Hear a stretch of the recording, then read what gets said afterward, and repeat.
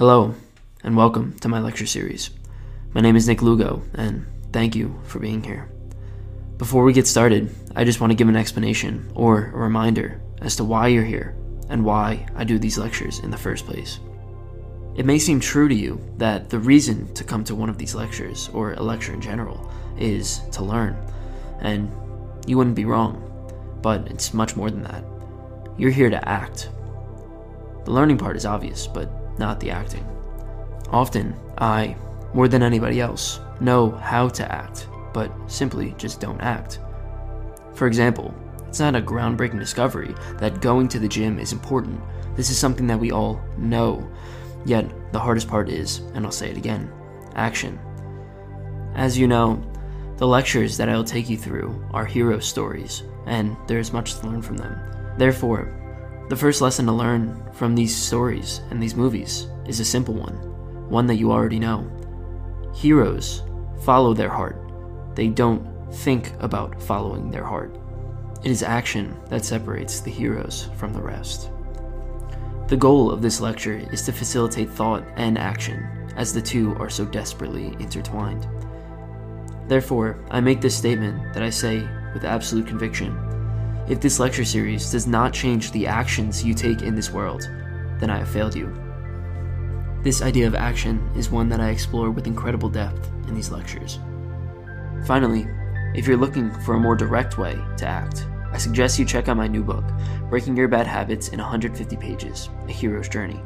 My book takes these abstract lessons and applies them directly to you and any bad habit or human weakness that you might be struggling with. I place you in the shoes of a hero and show you how to be both a thinker and a doer. All in 150 pages, for those of you who don't consider themselves readers. You can find the book on Amazon by searching it or by clicking the link in this video. Now, let's get on to the lecture. Welcome back. This is lecture 6 of Beauty and the Beast, and this will be the final lecture, so I'm happy you stayed along the whole way, and, well, if you haven't began watching and you're watching this on YouTube, then click above to watch the first lecture. But let's pick up where we left off and let's finish off this movie, in the best way possible. This is the point where everything comes together. This is the full unity of, well, they do a good job in essentially saying everything. So the point where we left off is really simple, right? It's the unity between something like, well, it's the dance, right? And the dance is really more for the Beast than it is for Belle, right? Because it really shows that he's a human, right? It really shows that he has this human, divine aspect to him, something that transcends the prince, and it really shows his transformation. In terms of Belle, it's more of just we could say it's more of like a symbol of commitment, right? To be able to, choose this person to dance with. It's like, okay, there's something there, but it's really more for the Beast. And, well, now we get to sort of like the final part. This is the final part, and this is mostly for the hero, right? This is mostly going to be for the Beast, but at this point, we could finally agree that the heroine and the hero are completely intertwined, right? They are now essentially one, and everything that the Beast does, sort of the hero does too. Everything that Belle sort of does too. So what happens is I've sort of been neglecting this throughout the entire movie, but I wanted to put it all at one time. So the sort of backtrack here is that right here we have Gaston and we have his little like humble servant here, and that what he decides to do is he decides to take Maurice, right? I'm pretty sure his name is Maurice. We'll assume that the father's name is Maurice. I'm almost positive on that. But what he does is he says, okay, take me to Belle, right? Gaston says this to Maurice, and then Maurice says something like, I would never let you marry Belle, right? Like, if clearly you're not the right guy, I don't want you to marry Belle. And then, okay, yes, his name is Maurice. So then what Gaston does is he right now ties him up to a tree and says the words, if Maurice won't give me his blessing, then he is in my way. And this is the perfect way of first of all, developing the plot, and second of all, understanding Gaston, right? Because the question is, what is Maurice to Gaston? And the answer is, he's a tool, right? If we're getting back to the narrow view of the world in which the prince used to see, we could say that Maurice was a tool to get to Belle, right? And the unfortunate reality is, once you stop becoming a tool, then most likely you're going to be an obstacle. And that's something that Jordan Peterson really explored. But it's a really strong idea, right? It's a really strong idea. I remember as I was listening to his lectures, there was something that dawned upon me. I was walking through the grocery store, and there was a ladder, and it was in the middle of the aisle, and I wanted to get through the aisle. And I asked myself the question. I go, okay, what is this ladder? And somebody could say it's a ladder. But for me, I said, no, it's not a ladder. I never looked at it as something that I could climb upon. I didn't really think about climbing the ladder in the grocery store. The thing that I saw it as was an obstacle in my way to get through the aisle, right? So the reality is, when I sort of made my depiction of the world, I didn't even see it as for its functional use. All I saw it was, okay, this might be a tool for somebody else, but I don't really think about that. All I think of it is an obstacle that is in my way, an obstacle that, well, has nothing to do with the fact that it's a ladder. All I care about is the fact that it's in my way. And that's essentially what Gaston is thinking right here. So that's why he ties on Maurice, and that's why he kind of, well, getting back to it, that's why he symbolizes what the beast was when he was a prince, only looking at the world in terms of tools and obstacles.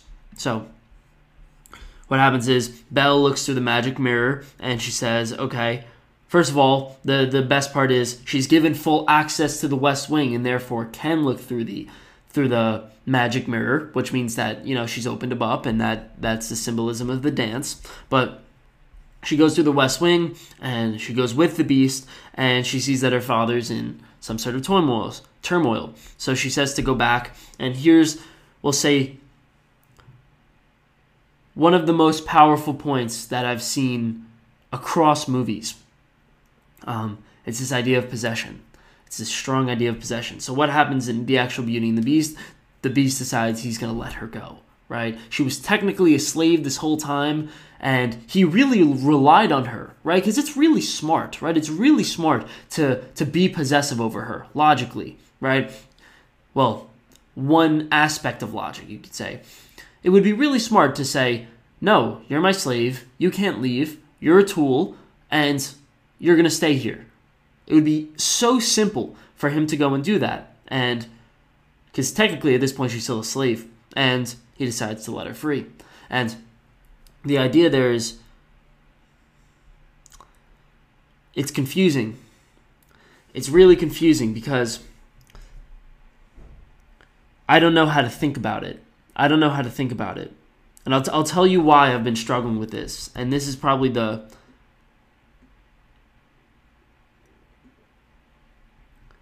something that really bothers me. So, in our culture, right, we have this idea. Well, first of all, so this idea here, right, where the beast tries to leave, it's anti-possession, right? He says, I'm not going to possess you. You could be free on your own terms. You could follow your own heart and follow your own goals, and I'll always be here, something like that. And so therefore we have something in this culture that runs opposite to that. And this idea is called marriage, right? Because what is marriage? Marriage is the simple idea that I take you and you take me for the rest of our lives, and it's almost as if, like, you could just simply take that idea and turn it on its head and say, well, if we're committing to each other for the rest of our lives, then you're my possession, and I'm your possession for the rest of eternity. Right? Because really, isn't that what it is? Isn't that what marriage is? Aren't you really saying, okay, we are going to be together, and you can't leave me. right? That's anti-beast right here, because the beast is saying you're allowed to leave, but what marriage is saying is you can't leave. We're stuck in this together, and we're going to do it. And I don't know what to think about that. Because really, here's the unfortunate reality, and here's something that, well, Disney probably won't want to tell you, but something that I think is really important, Humans have a natural desire, and this is beyond supported by the psychology. We have a natural desire to have sex with multiple people, right? And have relationships with multiple people. And the idea that we don't, right? And first of all, the idea that you could possess somebody is saying, regardless of this instinct, regardless of this desire that you have to be with someone else, you're mine. You're mine. And that's quite unfortunate. That's quite unfortunate, because one of the things that really scares me, right? And this is one of the things that, obviously, as someone who's not married and as someone who's sitting on the outside of marriage, I think everybody sits here and looks. We're like, okay, wait a second. Why is it that a little less than 50% of marriages get divorced? And then why is it that 56% of men cheat on their wives, 49% of wives cheat on their husbands, and and there was this great, crazy stat that there was this one lawyer who he was a divorce lawyer, and he managed over 7,000 cases. And he said early on in his lawyer career, he found out that one of the main causes of divorce was the, quote, other man and other woman. And in every divorce, what he'd do is he'd ask the couple, he said, is there another man or is there another woman? What is really happening here? And he said after 7,000 cases, he has found 4 cases in which there was no other man or other woman. 4 divorce cases out of 7,000. And he said in the last, I think it was 20 years, he hasn't had one. He says he's always searching for the 5th, but he can never find it. And that's just something that really scares me. It says, okay, we have this individual natural impulse for, we'll say, love with multiple people, right? Like you can look at it as something as shallow, as something like an animalistic impulse to have sex with multiple people. But I think of it as an impulse to life, an impulse to be with other people, and an impulse to connect with other people. That's another way of looking at it. Both are right and both are wrong.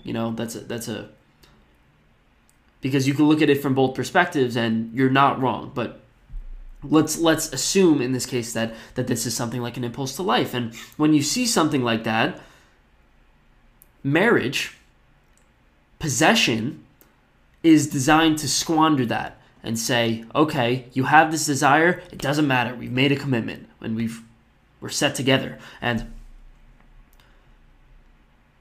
in the case of Beauty and the Beast, what you're really saying is you can't leave, you can't go.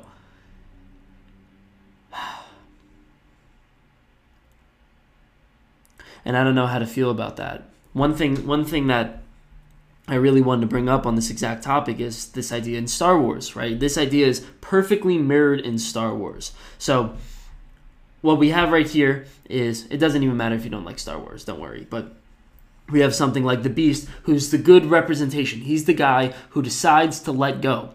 In Star Wars, you have Anakin Skywalker, who ends up becoming Darth Vader. I'll give all the backstory, because I'm pretty sure that the people who like Beauty and the Beast are probably not the people who like Star Wars. But anyways, I'll give you the full backstory.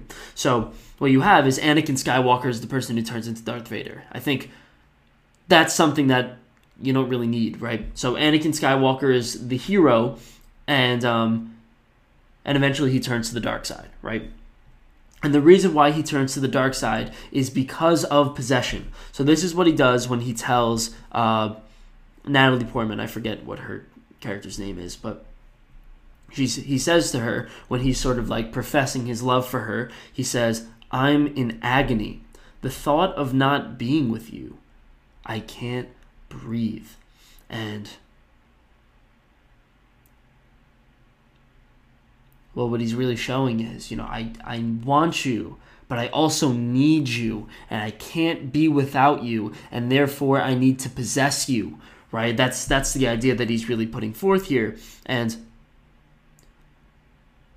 well, that's the thing that we'll say turns him to the dark side. That's the thing that kills him. And the advice that he gets from Yoda, and Yoda's like I think everybody knows Yoda, but he's like the all-wise figure. He's like something like God, or something like the divine presence on the world, or the divine presence within him. What he says is, and this is the way to really tie the two movies together, he says, attachment leads to jealousy, the shadow of greed, that is. And then he gives him the advice, train yourself to let go. So let's kind of break that down a little bit. So he says, attachment leads to jealousy. It's like, definitely, right? Whenever you become too attached, too possessed, you become jealous, you become possessive, right, over the other person. And he says, the shadow of greed, that is, or if you want to reword the sentence, you could say, that is the shadow of greed. Jealousy is the shadow of greed. And what he's really saying is something like possession, something like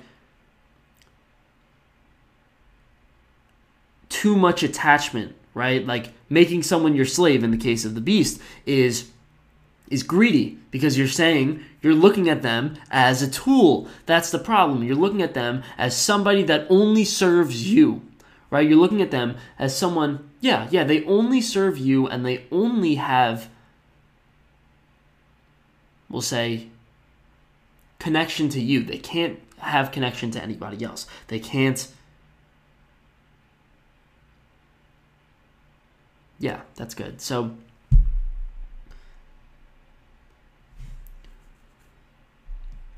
now, that's why I think when he decides to let her go, right, in the Beauty and the Beast story, and that's exactly what Yoda says, right? Train yourself to let go, and that's what the Beast does. When the Beast decides to let go, what he's doing here is he's seeing her for her humanity. He's saying, wait a second, you are not just a tool that serves me. You're not just a tool that serves my need for, we'll say, love. We'll go with love in this case, because we haven't even gotten to the sexual aspect. So we'll say, you have served my need for love. You have served my basic human need for love. But your humanity supersedes that. I see you as a human more than I see you as a person who fulfills my needs. I see you as a human more than I see you as a tool. And when he tells Belle that you can leave, he's really saying, you're a human to me, and I'm willing to forego my self-interest to serve your humanity. And this is what you see when you're in a really, really good relationship. And I don't mean this in an intimate relationship. I mean this in just a good relationship with your best friend, with your family, with your friends, whatever. What happens when you're in a really good relationship is their needs are sort of embodied within you, right? Because you could just say that you're a figure of need and you're a figure of self-interest. But really, if you want to have a friend, and if you do have a friend, then you're fulfilling their needs as well as them fulfilling yours. And whenever you decide to make a decision, right, their needs are also being taken into account.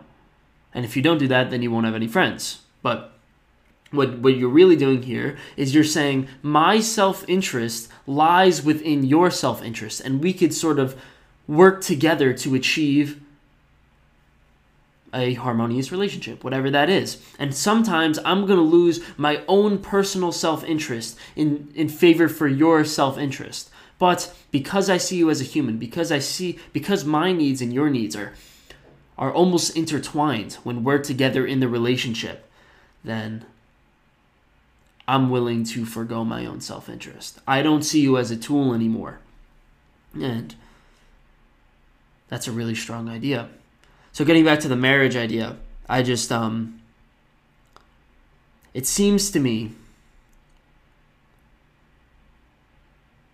that a monogamous relationship is inherently possessive. And this could really tie it all together, because whenever you decide, and this is why in the Jedi Order, in the Star Wars universe, Jedis are not allowed to get married, and I think that's the reason why. It's because when you decide to get into a, we'll say, monogamous relationship that spans for too long, spans for forever, then at some point you lose the choice, right? Because really, let's say I decide to get into a monogamous relationship with somebody right now.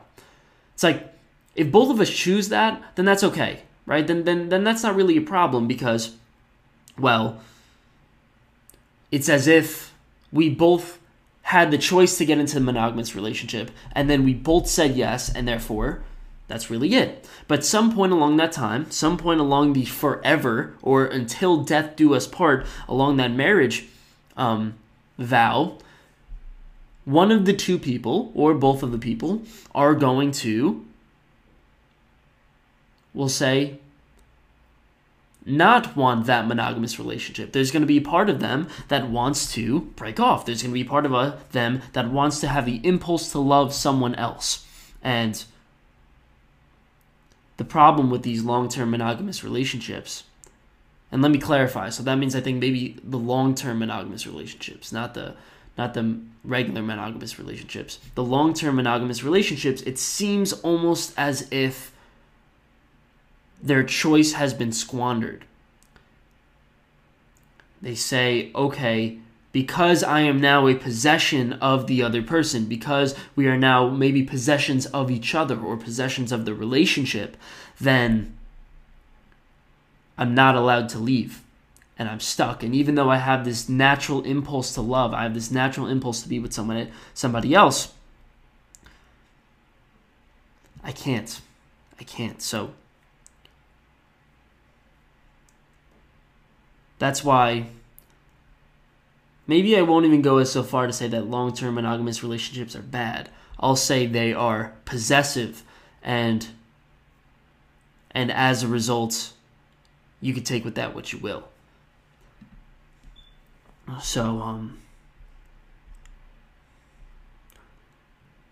the beast decides to let her go. And yes, right, this means that he's not self-interested anymore. His needs and her needs are almost intertwined, and he has recognized her humanity. So Belle comes back, and she finds that Gaston has decided to, here's just a bunch of plot points. He decides to essentially gaslight Maurice and just say, you're crazy. All the things that you thought you saw, they're completely wrong. Don't even think that you're right, and you're going to some mental institution. So he does that. Belle comes in to save her, and he says, lock her up too. She's an obstacle now too, so I really don't want to deal with it. And now we get to the real point, right? Now we get to the just beautiful nature of the movie. Like, I think this is why I was drawn to it so much. It's such a powerful, powerful moment here where the beast has to fight Gaston. And the way I like to phrase it, and I know I've phrased it before, but I like to think of this as the potential Gaston versus Gaston. That's a good way of looking at it. So you have Gaston, who's Gaston, and you have potential Gaston facing Gaston. And when I say potential Gaston, I mean the person who could have been Gaston. You imagine the prince all the way back here, right in the beginning of this movie. There are two paths where he could have gone. We'll think of like the Robert Frost poem, right? I went in a wood. Oh my God, why am I forgetting it? There were two roads in a wood, and I took the road. I took the path less traveled by, and that has made all the difference, right? So think about that. You have something like path A that he could have gone on was the path of Gaston. He could have remained the prince forever. And then path B is, well, Beauty and the Beast, right? Becoming a beast, then eventually becoming a prince again. And becoming a good prince. And so what is he doing here, right? So we'll say potential Gaston is going to be path A, and Beast is going to be path B. Hero is going to be path B. And what he does when he's fighting Gaston, and I think this is the perfect view of the hero myth, is you're fighting off path B, right? So he kills Gaston, right? Jesus, look, he's choking him right here, and yeah, he eventually dies. So what does it mean when Gaston dies and the beast is the one to kill him? What it means is that path A dies. Potential Gaston, right? The Gaston within him, the evil, self-interested person who only sees the world as tools, the person that he once was, is now dead within him. And he was the one to kill, and the beast was the one to kill him. So therefore, he is officially chosen path B. And this is something that we saw throughout Belle, right? I explained the same idea with Belle with the idea of Pan, right? Where she says, I can't go back to my childhood. I can't be Peter Pan anymore. I can't be all potential. I need to go on a path. And this is just the moment where the beast does the same thing that Belle has previously did. And I think one of the things that you've probably noticed throughout this entire story is that the hero's journey and the heroine's journey are very, very similar. Like, they go through the same psychological processes. And well, there's something to be said about that. There's something to be said about that. It's as almost if you could extract the hero and the heroine ideas and then say, now we have understood the underlying human framework for how to develop yourself. And well, that's pretty useful, right? That's really, really useful. And I think Joseph Campbell did a pretty good job when he brought in something like the hero's journey, because the hero's journey is just a really concise framework. It definitely could be expanded upon, but I think it's a really concise framework for, okay, this is the fundamental way that humans grow. And well, that's why I think we watch movies, right? That's why we watch movies in the first place. It's like, okay, I don't know, I'm a 15-year-old boy, let's say, who really doesn't know what I want to do in life or who I want to be.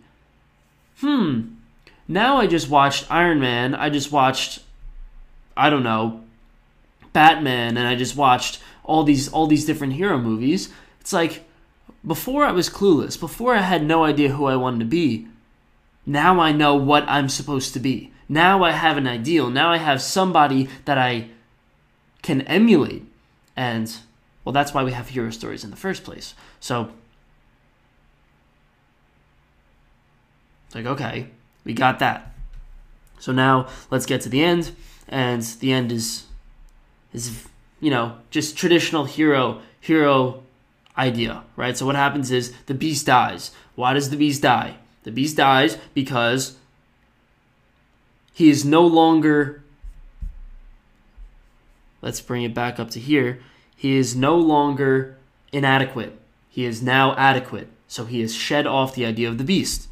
So we'll say he went from the prince, right? Somebody who was, we'll say, ignorant and spoiled, to a beast, which is somebody who has completely transcended the ordinary reality, but was inadequate in that ordinary reality, right? And now, because he is adequate in that non-ordinary reality, he sheds his idea of the beast. Very simple. So he dies, and then he resurrects as a prince, right? He resurrects in the same body that he was in before, just more developed. And there you go. So they kiss, and it's all well and good. So now we could say, okay, he resurrects. What happens after the resurrection in the hero's journey? The transformation. And here is the fundamental point. Here is the thing that we've been building up to this entire time. And here it is. What does he do? He hugs. So So the tools, the little personalities within himself, they transform back into humans, and he hugs them. He unites with them, and he sees them as people. That's the meaning. That's the final, we'll say, transformation within this story. You know, the clock and the clock and the lamp and Mrs. Potts and all of these characters, you know, Chip, all of these characters, instead of becoming tools, instead of becoming objects in which he could use his self-interest, they manifest, well, we'll say they were objects that he could use for his own self-interest to him, right? That's what they were. They were literally, they manifested themselves as tools. Now he finally sees them for their humanity. And that transformation is a completely internal transformation. It's all about how he sees the world. So before he saw them as tools, now he sees them as people. And so that's the tools way of looking at it. The second way of looking at it is a way that is a little bit more profound. So we got to get to the personalities idea. So the personalities idea is that, you know, Mrs. Potts was the wisdom within him, and Lumiere was the order within him, and they were dissociated from his personality. And that's why, as a prince, he was a completely inadequate, we'll say, spoiled prick. That's the way they depicted him. Now, well, we could say, okay, so he was a spoiled prick, and he was completely dissociated from his personalities. By the time that he became a beast, the only thing that he did was realize and become conscious of the fact that he was dissociated from his personalities. What is the meaning of them uniting, of them coming together? The idea is a really, really beautiful idea. It's something like they become integrated within him. They become a part of him, and they develop, right? They completely, they go from little insignificant antiques on his shelf to parts of him. And it's a really, really strong idea, you know. Well, I'll explain it in the framework of a different movie, and this movie is a movie that I'm sure you've heard of, and this is a movie that everybody's heard of. It's not Alice in Wonderland, The Wizard of Oz, right? The Wizard of Oz. What is The Wizard of Oz fundamentally? You have, well, it's personalities, right? It's the same exact idea. You take a young girl who needs to mature, and she goes down into her own psyche, right? The entire movie's a dream, and she finds all these personalities. She finds all these characters, right? You have Courage, and you have Scarecrow, and you have, you know, all of these characters represent something. And then finally they unite together, and she does some sort of act at the end, right? The hero's act, or yeah, it's a hero story, so it's a hero's act where she embodies courage, right? She embodies, what was the Scarecrow again? Fear?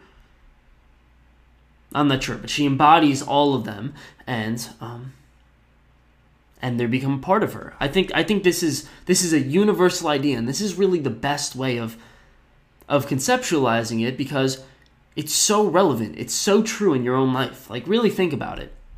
Whenever you read a book, right? We'll go with a book, for an example. Whenever you read a book, let's say you read, what books do I have here? We'll go with this book. This is a really great book. So whenever I read this book, right, it's called Animal Farm by George Orwell. Great book, okay? It's as if, well, what am I hoping by this? I'm hoping that I could extract the information from this book, right, that was once dissociated from me. It once wasn't part of my consciousness, but I'm going to take this information and I'm going to integrate it into my model of the world, and I'm going to integrate it into my knowledge base, right? So we'll take that step by step. Take the information, I read it, I integrate it into my knowledge base, and then hopefully it updates my model of the world. Very simple idea. The next step after model of the world is you could say, and this is more of a spiritual idea, but the idea is something like, I could integrate the spirit of Animal Farm into my personality. I could integrate, so the idea behind Animal Farm is something like, be cautious of dictatorship within a community, right? This is how dictatorships develop. Well, hopefully, if I'm reading it correctly, then when I'm informed, and I think that this is a book that is worthwhile, and so long as I think this book is worthwhile, I integrate this cautiousness into my personality. So not only does it update my model of the world, right? That's one step. The next step is it operates the, we'll say, personalities that I exhibit. It changes the way in which I behave. And because really, if it changes your model of the world, it only does a little bit. It only changes your perception. It doesn't change the actual action that you take in the world, and that's something that we've established. Your action is something that matters. And, well, if it changes your model of the world, hopefully, and if you're doing it right, then it's changing your action. It becomes part of your personalities and strengthens, we'll say, the personality of cautiousness, or something more like vigilance. Vigilance is probably better. And well, that's exactly what this is doing. And hopefully, this is something that I hope you take from this lecture, right? That's exactly what you're doing in this lecture. You're taking the raw information that I give you, and you're, first of all, ingesting it, then thinking about it, then saying, okay, I'm hopefully going to look at the world from a less self-interested viewpoint, and, well, whatever you want to take out of this. And then hopefully you're going to say, this is going to help my behavior. This is going to influence my personality. And that's exactly what the beast does here. And that's exactly what this represents. He hugs the personalities, and finally he takes these personalities. He takes the order, right, and Lumiere, which is something like passion, and the wisdom of Mrs. Potts, and he integrates them into himself. So now if you were to describe the reborn prince, you would say he's somebody who's orderly, somebody who's passionate, somebody who's wise, somebody who blah, blah, blah, and has all the characteristics, has all the personalities of these previously dissociated personalities. So that's the meaning of that, and I think that's a really great way to end it, right? That's a really great way to end it. Hopefully, at the end of this lecture, you have taken the knowledge that I've given you, updated your model of the world, and hopefully it's given you some sort of influence on your behavior, and therefore some sort of influence on the personalities that you exhibit in the world. Some sort of influence on, maybe, from a more basic sense, the characteristics that you embody. Because, well, the prince, in this case, is chosen to embody something that resembles a humanistic view of the world, as well as all of the positive personalities that the antiques had exhibited. So,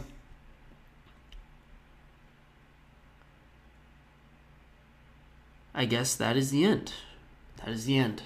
So, thank you for coming along for Beauty and the Beast, and also, I hope you read my book. This book is a book that I published very recently, and it's called Break Your Bad Habits in 150 Pages, A Hero's Journey.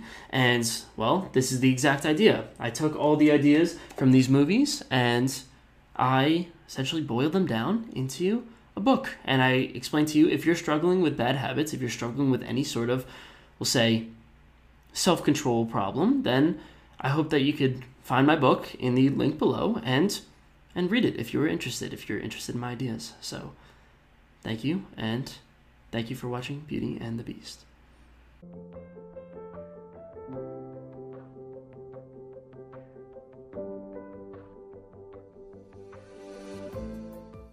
Thank you for listening to this podcast. If you liked it, please subscribe. determination, all these heroic qualities in Batman, the people who didn't establish these, if they try to take down something like the Joker, then they would completely fail. They would be completely screwed. And well, that's a good representation of it. That's something that I really like, because what we're going to go through is we're going to go through the entire path of maybe enlightenment, or the entire path of, we'll say, heroism, or if we're going to take this into a real life example, the entire path of growing yourself, like mastering whatever goals you want to achieve, and just being the person that you want to be, which is,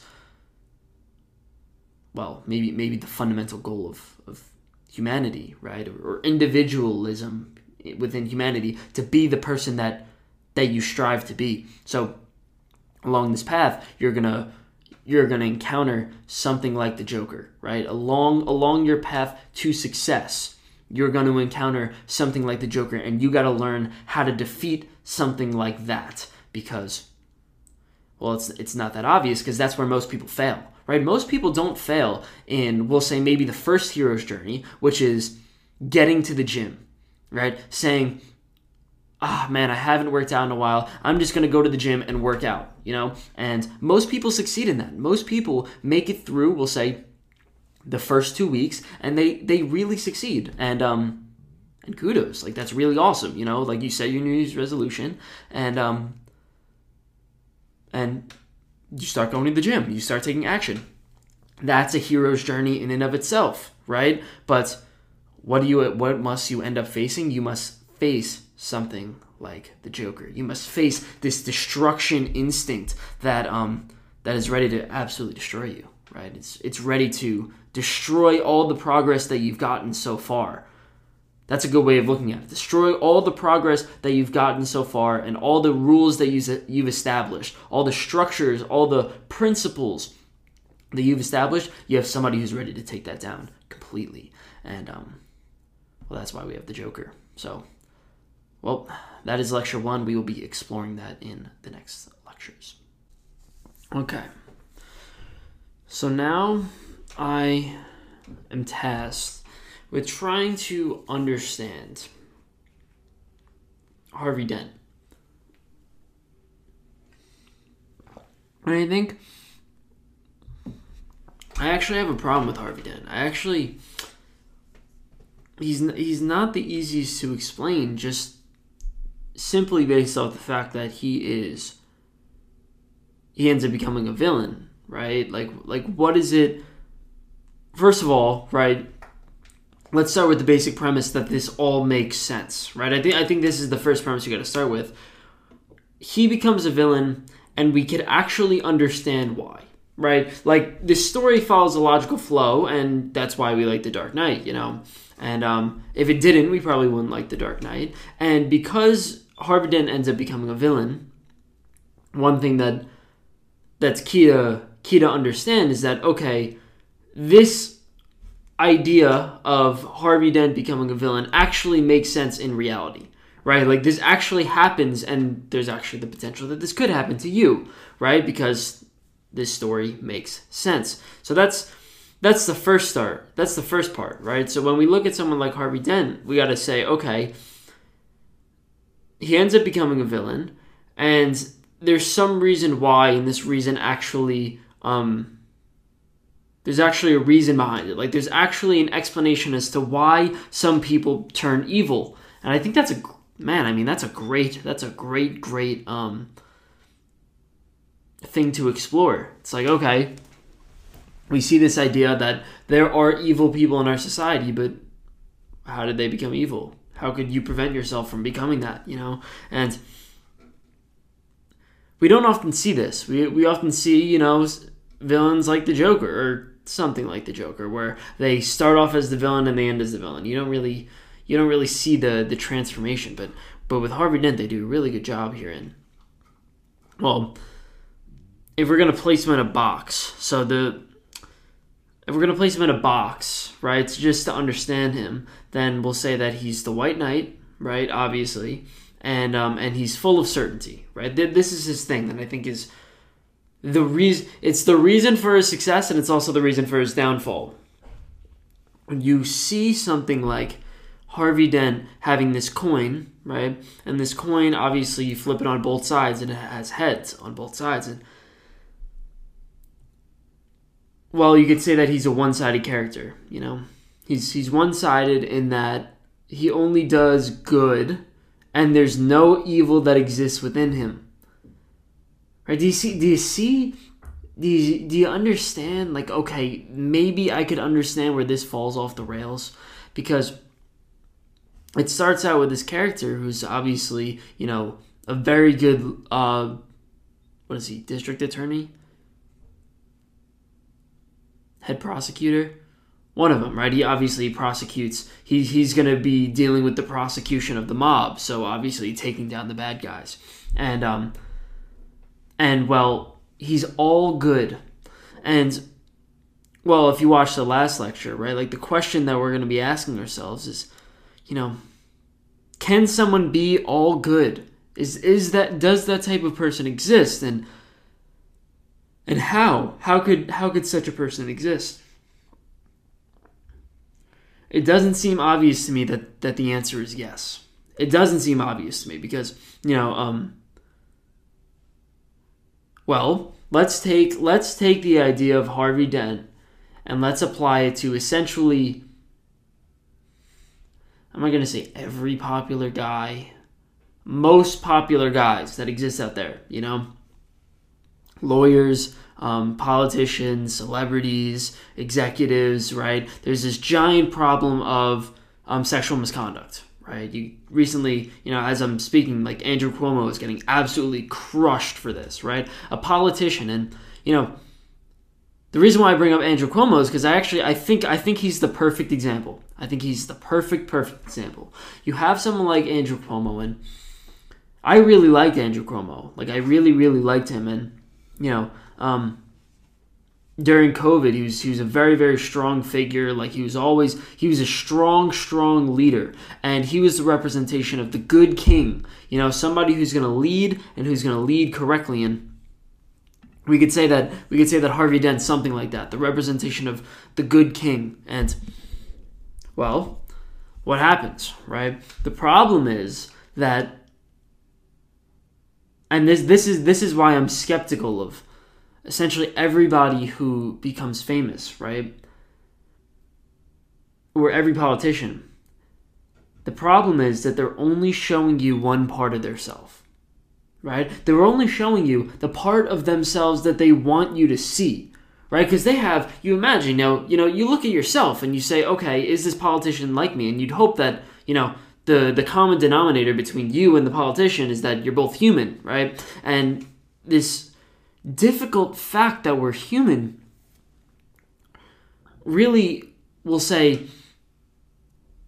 comes with this problem, right? That we're so damn complex, right? We have this part of us. Like, let's not disagree with this, right? We have this Harvey Dent part of us, the part of us that wants to be a hero, right? Socially loved, always doing the right thing, sort of like the representation of a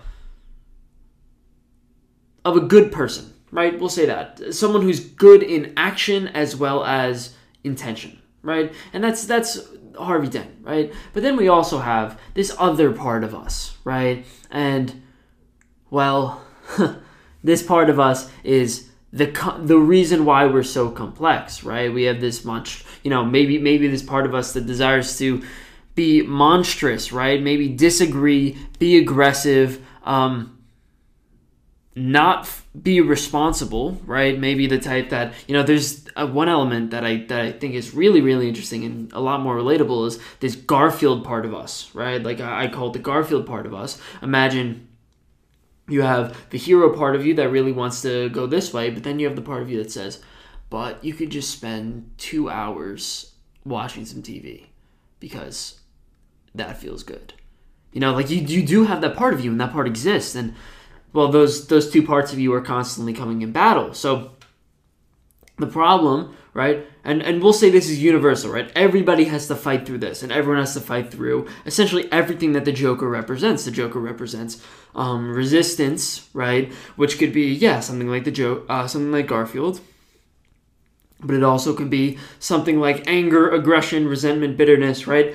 Like, there are all these potential personalities within you, and, we're hoping that the Harvey Dent within you wins out. So that's the problem with Harvey Dent. The problem with Harvey Dent is that he's one-sided, right? There's the good part of him, and then there's the good part of him, right? There's heads and tails, but it's really heads and heads, and there's only good parts of him. And the real problem with that is that that makes him naive, right? That's the problem, right? The problem is he's ignorant about the Joker part of himself. Or, we'll go with that, right? He's ignorant about the destruction, the pain, and the, we'll say, evil that lies within him. But we could say that he was never this guy, right? This guy who has two sides of the same coin, right? Two heads on his coin is not the full representation of Harvey Dent. It's only the part of him that he's discovered. It's only the part of him that he knows so far. He hasn't even confronted his, we'll say, Joker part of him, right? And, that's the problem with Andrew Cuomo, right? So you have someone like Andrew Cuomo, and he was the white knight of, we'll say, New York City, and I'm from New Jersey, so New Jersey during COVID, right? Everybody loved him, and everybody thought he was doing such a tremendous job. But the problem is you only see one side of him, right? You imagine that, maybe this Joker part of Andrew Cuomo is obviously like sexual misconduct, something like that, right? And, it's proven by if you were to take a man, right, and put him under a MRI scanner, right, and then show him pornographic images, right, of women, the thing that you're going to see is you imagine that we have this animal brain, right, that's like the core of our fundamental motivations, and then on top of it we have the human brain, right? And it's a super simple thing. It's like if your human brain lights up, then you're probably going to think with more logic, reason, all of these things, right? But if your animal brain lights up, you are essentially acting the same thing as a monkey. Usually what happens when you act or do anything is that both of them light up. So it's sort of like there's a mediation between the two parts, your animal brain and your human brain, and both of them are important, right? Imagine that if you didn't have your animal brain, you'd never fall in love, or you'd never have any desire to meet people whatsoever, right? And you could see that by you cut off, you essentially get rid of the dopamine within a mouse, right? Or, dopamine was one and testosterone was the other. And what was the other one? The hippocampus, right? So these are all parts of the animal brain, right, that we share with mice. If you cut off any of those, we'll say, animalistic impulses, the mouse would just sit there and do nothing because they have no motivations whatsoever. So you have the animal side and then you have the human side. If you were to show a male, and this is specific with men, you show a male pornographic images, only the animal brain lights up. Only. There's no part of the logical, rational part of our brain that lights up. And the problem with that, and this is something that I find incredibly unfortunate for men, is that we are essentially monkeys when it comes to sex, right? That is the essential problem. And this is why you have this entire Me Too movement, and this is why you have inhumane acts of rape that have taken across all of history. And you ask the question, why do men do some awful things sexually?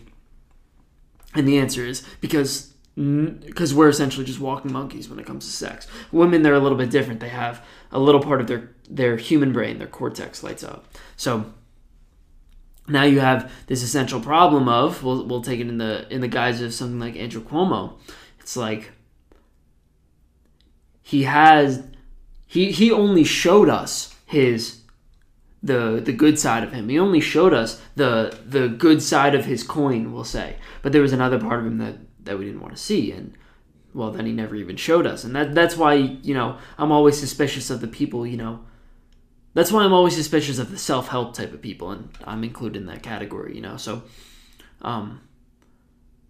The problem is that if someone says that I have all the answers, it's like, no, it's only the answers that they're trying to show you, right? And God, it's like, try to meet someone who isn't flawed. That's a good way of looking at it. It's like everybody's flawed. It's just a matter of whether or not you want to show someone your flaws. And this is true. Like, you do this too. It's not something that is only for the people at the top. You know, imagine you go and you meet a stranger. You're not going to start telling them about your problems right away. You're not going to start telling them about your flaws. I did this little social experiment with a group of people that I was talking to. I asked them all. I said, you know, we knew each other a little bit, but we didn't really know each other that well. And I asked them the question. I go, is anybody willing to stand up and tell me your deepest, darkest secret? Right? The thing that you don't tell your best friends, the thing that you don't tell your family, the thing that you don't tell your intimate partner, right? Like, are you willing to share that with the group right now? And obviously the answer was no, right? And I think that's implicit in the way that we talk to strangers. It's like we like to stick with these surface level conversations, and it's a little, even when we dive deeper, we're not diving deeper into those deep, you know, dark corners of ourselves. And well, the problem is, right? The problem with that is that you'd be showing someone the darkest side of your coin, right? You'd be showing someone the Joker part of you, and you really don't want people to see that. So that's the representation of Harvey Dent, right? The representation of Harvey Dent is that he's only showing us the part of him that he wants us to see, and it's almost childish, right? This is why it's a little difficult to understand him. It's almost childish because that's what children do, right? Children, if you watch Batman Begins, it's the same idea. It's like children are incredibly naive because they don't really